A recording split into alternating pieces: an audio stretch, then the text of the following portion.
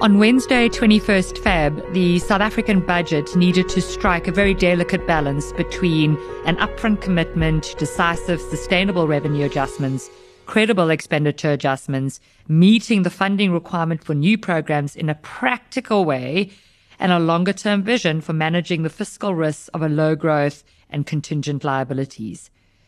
Joining me today to share some of the insights and further analysis for Budget 2018-19 is Coronation's in-house economist, Marie Onthalm. Welcome, Marie. Thank you, Kushni. Well, let's start firstly, before we get into the nitty-gritty of the numbers. As a qualitative assessment, what did you think of this budget? Thanks, Kushni. I think that's a great question. I think we forget that the budgeting process is painstaking, typically takes a long time. It is undertaken under the auspices and leadership of the budget office, and beneath that or above that, the minister involved, the political directive that he has. And it's a negotiation, and I think often quite a fraught negotiation. And what you need is somebody who then strikes a compromise and says a lot of no's. And we forget that the budget that we had delivered or tabled this week really had to do that in a very short space of time. Yeah, talking about the new political leadership changes. Absolutely. So it's entirely possible that the budget that was prepared ahead of time, that's really been in the system since the mini budget last year, which in itself was a huge departure from both process and the numbers that we are accustomed to, that it then had to change its complexion completely. So I think we need to remember, and perhaps be a little kinder to the officials involved, that there is this in the background. What did you think that the budget needed to do? And do you think that it did that? I mean, we talked about the fact that MTP BPS last year was a departure, both in process and in what we expected. What did you think was needed to be done by this budget? And do you think that it achieved that? I think you're right. I think the reality of the numbers that were put forward in the MTBPS and how bad they were highlighted that the fiscal position was not just fragile, but really was approaching a desperate state, right? And everybody was aware or has been aware that this budget needed to deliver something quite remarkable in order to stabilize that situation. We've been faced with, 2 ratings downgrades. We're on the cusp of being warned that there's another one in the wings.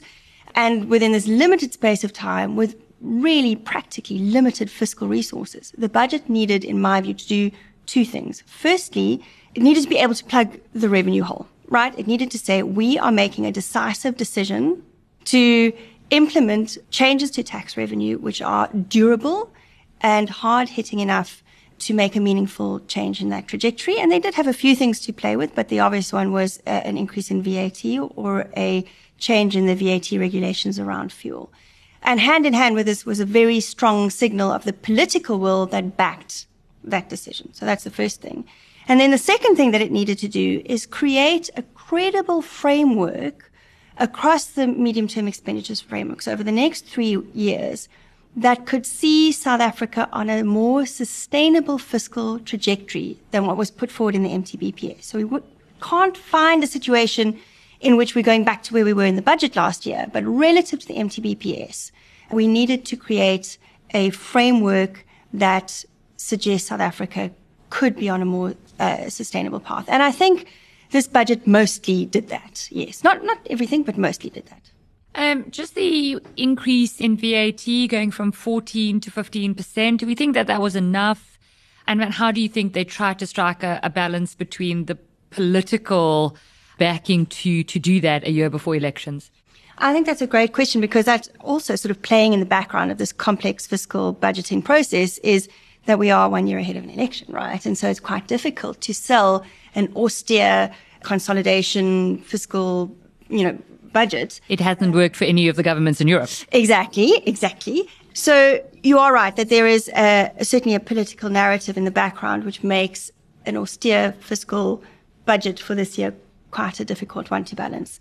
So I think that the first thing about the VAT increase, the first time since 1993 that a change has been made to VAT, it's quite unusual. Many countries have used value-added tax as a lever to adjust revenues, right? And it's quite a lucrative one. So that should generate little bit more than 22 billion rand in this current fiscal year. But that's only part of the package. In fact, total revenue adjustment for this year is 36 billion rand. It's a lot of money. And in fact, it's considerably more than we had last year. And last year felt quite painful as it was. So last year's adjustment was 28 billion on the revenue side, and we now have 36.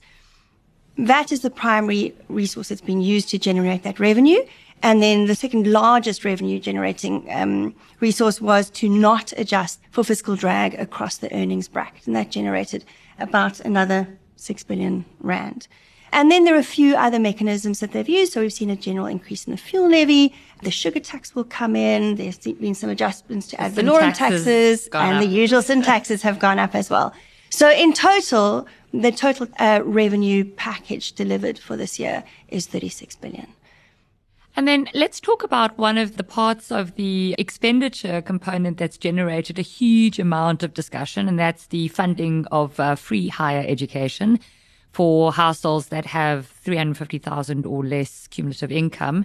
Firstly, let's just talk the figure of 57 billion. A lot of questions about whether that number has been calculated correctly to actually allow for first, second, and third year should an individual actually pass and go into it.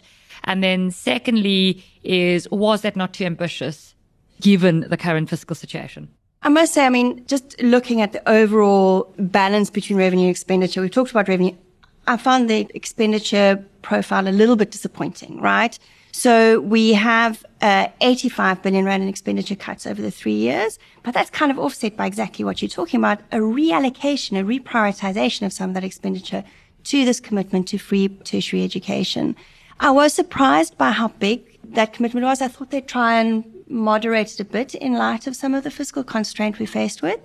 And it's hard to know. What we do know is when you look at the numbers, there is a stepped increase in that cumulative 57 billion to account for people who will come into first year this year and then be in first and second year next year and second year and third year in the third year.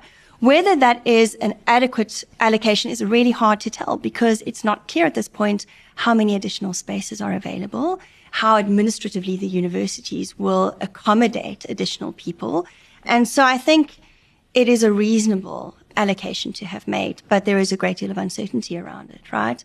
So, and in fact, just to highlight on the expenditure side, and we can come back to education, is that in order for any fiscus to be sustainable, you really need to be incredibly conservative and conscientious about how the expenditure profile looks and where the underlying allocations are made. And for us, the biggest challenge is, in fact, not necessarily education, it's managing the wage bill so that expenditure through time is actually sustainable. So that's the public sector wage bill that you're talking about. And let's talk about that because that was going to be my next question, is it feels a bit disappointing that hasn't been addressed more strongly, given that we know it's been a decade in which it's ballooned, it's accelerated towards the end. There's a huge number in terms of just officials that shouldn't be there. Just walk me through what expectations we had and what we think they should be doing if they really want to get expenditure under control. So in fact, just a little bit of history to that is that we saw an enormous increase in the number of civil servants in the aftermath of the financial crisis and as the Jacob Zuma administration came into power. And then in addition to a huge increase in the number of people who were employed by the public sector, they got a large number of very big real wage increases that then, added to that momentum and the ballooning of the wage bill over time. Where we stand now is at least that we are back to a multi-year wage negotiation process, which helps a little bit manage the increases. And we have a sort of soft cap or a cap on employment. So we're not actually actively employing more people. And in fact, actually, there's been an attrition in the number of civil servants. But that is a very slow and painful way to adjust down the wage bill. What you really want is a more active intervention into trying to reduce the number of public sector employees. That hasn't been the case. In chatting to National Treasury officials, there was a question about why the allocation to the compensation budget hasn't changed. So what we do have in the numbers is that National Treasury is expecting to spend, on average, 7.3% on compensation, total compensation over the next 3 years. Now, that doesn't sound so bad, but when you start linking it to inflation plus a real increase, plus pay progression, which is the movement of civil servants within their earnings brackets, so little promotions inside of that, you then add CPI plus 1 for a real increase, plus 1 to 1.5 for pay progression, it becomes enormous. I think there are two aspects to it. The first aspect is we are in the run-up to an election. And it is quite difficult to be negotiating at this point with unions and say we're going to cut headcount as well. So we're going to just slash your budget and then let's go and talk about wage increases around the bargaining table. I think that's very difficult politically to do. And I think practically without sufficient planning, without sufficient warning, given the timing that we've spoken about, it's quite difficult to signal adequately in this context. So a little bit disappointing. It's not necessary that they are going to blow this budget. It's possible that there's been sufficient job losses just naturally over the last year and that inflation could undershoot to give them a bit of wiggle room. But it certainly is a considerable risk. So let's talk National Treasury. One of the things that was part of the budget is just an adjustment in the macro assumptions to reflect a slightly more buoyant growth. Can you talk through this improved outlook, whether we think it's believable and what impact it does have on the deficit trajectory that we were given, especially in the MTBPS? I mean, so just in terms of the budgeting process, one of the key assumptions that's made, obviously, is the growth context in which the framework in which they are then allocating funding and estimating revenue. And there are a number of assumptions that need to be made about growth and their direct outlay or delivery into revenue. So the growth forecasts and inflation forecasts are very important. There was an upward adjustment to the growth forecasts. I don't think that the numbers that have been put forward are unreasonable. So National Treasury expects growth to be about 1% last year, and accelerating to 1.5% this year, and by 2020 to about 2.1%. I think it's quite hard for us to imagine growth at 2.1% because we've been growing at less than 1% for 3 years. But in fact, your levers to generating growth, whether you agree with the mix that National Treasury has, and they publish it in quite a lot of detail or not, I think if we stand back and we think about how deeply constrained the domestic growth environment has been. First, it's hard for us to remember that easing, but secondly, maybe it's not that difficult to make it happen. If I think about consumer expenditure, which is the largest chunk of GDP and has been incredibly weak over the last 2 or 3 years, it's been weak because not only because people haven't been able to spend, so the fiscal adjustment hurt last year and high inflation was a problem the year before, but because people haven't wanted to spend because confidence has been so low. A simple household decision to replace a dishwasher or buy a new car or simply borrow a little bit more to buy something that hasn't been on your agenda or hasn't been, you've been unwilling to make an outlay to. Actually, at 60% of GDP, private consumption expenditure counts. Small adjustments can go a long way. I think for a pickup in capital expenditure, we probably are going to have a little bit more of a lead time. So for me, their adjustment to CapEx expectations a little bit punchy just because it requires planning and we need to see to believe a little bit. But in the current environment, I think that we have created a context for public-private engagement in a much more pragmatic way than has existed for the past 10 years. I mean, I think that's quite an important point to make. It breaks from the budget and it relates more to SONA. But President Cyril Ramaphosa has tried to reach out and unify the efforts and growth opportunities that can be generated within the country. That seems to have gained quite a positive premium. We're calling it the CR effect. Yes. And do you think that that could have a good impact on just promoting growth over the next 5 years? I really do. So, I mean, I think that, again, we're coming off such a low base, but in his capacity and his willingness to simply engage, we have not had a good dialogue about growth, possibly since the Harvard Group was here in the early 1990s, right? We need a forum in which people are willing and able to sit down and engage with labor, with government, with the private sector. I think Clem Santner calls that an economic codessa. An economic codessa. And maybe we need to revitalize and rethink NEDLAC. I mean, whatever it is, and say, these are the resources which are available. We have to address poverty, inequality, transformation. How can we best do this? It's not to say that you have to suspend ideological preferences, but we actually have only the resources that are available, and we need to utilize them in the most effective way. And I think that President Cyril Ramaphosa is more alive to this need and probably the most capable person I can think of fomenting that kind of discussion. So I think it's a very important thing. Just on that, though, the budget, there was a bit of a departure from tradition in the budget. And in fact, while again, possibly because of timing, the first chapter in the budget addressed the need to restore confidence and to improve prospects for growth.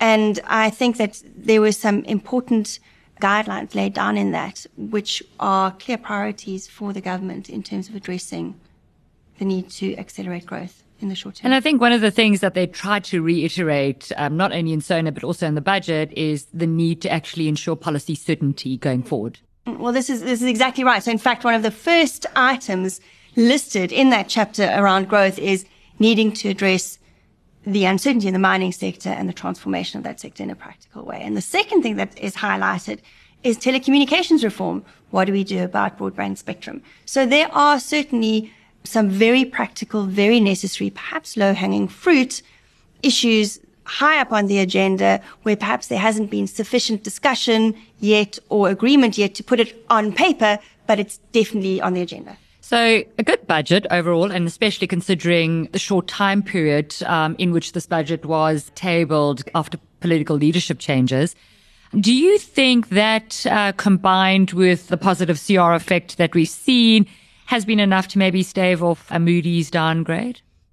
I think it's still an uncertainty and I think there are still risks. But if you look at the issues of concern that Moody's laid out when they put us on negative outlook for a downgrade at the end of last year, I think there is sufficient evidence of intent to do the right thing. What do I mean by that? We have had a change in political leadership. We have had a direct intervention into the board of Eskom, which is a definitive concern for Moody's given its the contingent liability that it implies. And just in terms of the risk that it is simply not an ongoing concern, right? So let's start with saying, firstly, the change of political leadership and the positive sentiment and momentum that has surrounded that. Secondly, the direct intervention into Eskom, the investigations into corruption.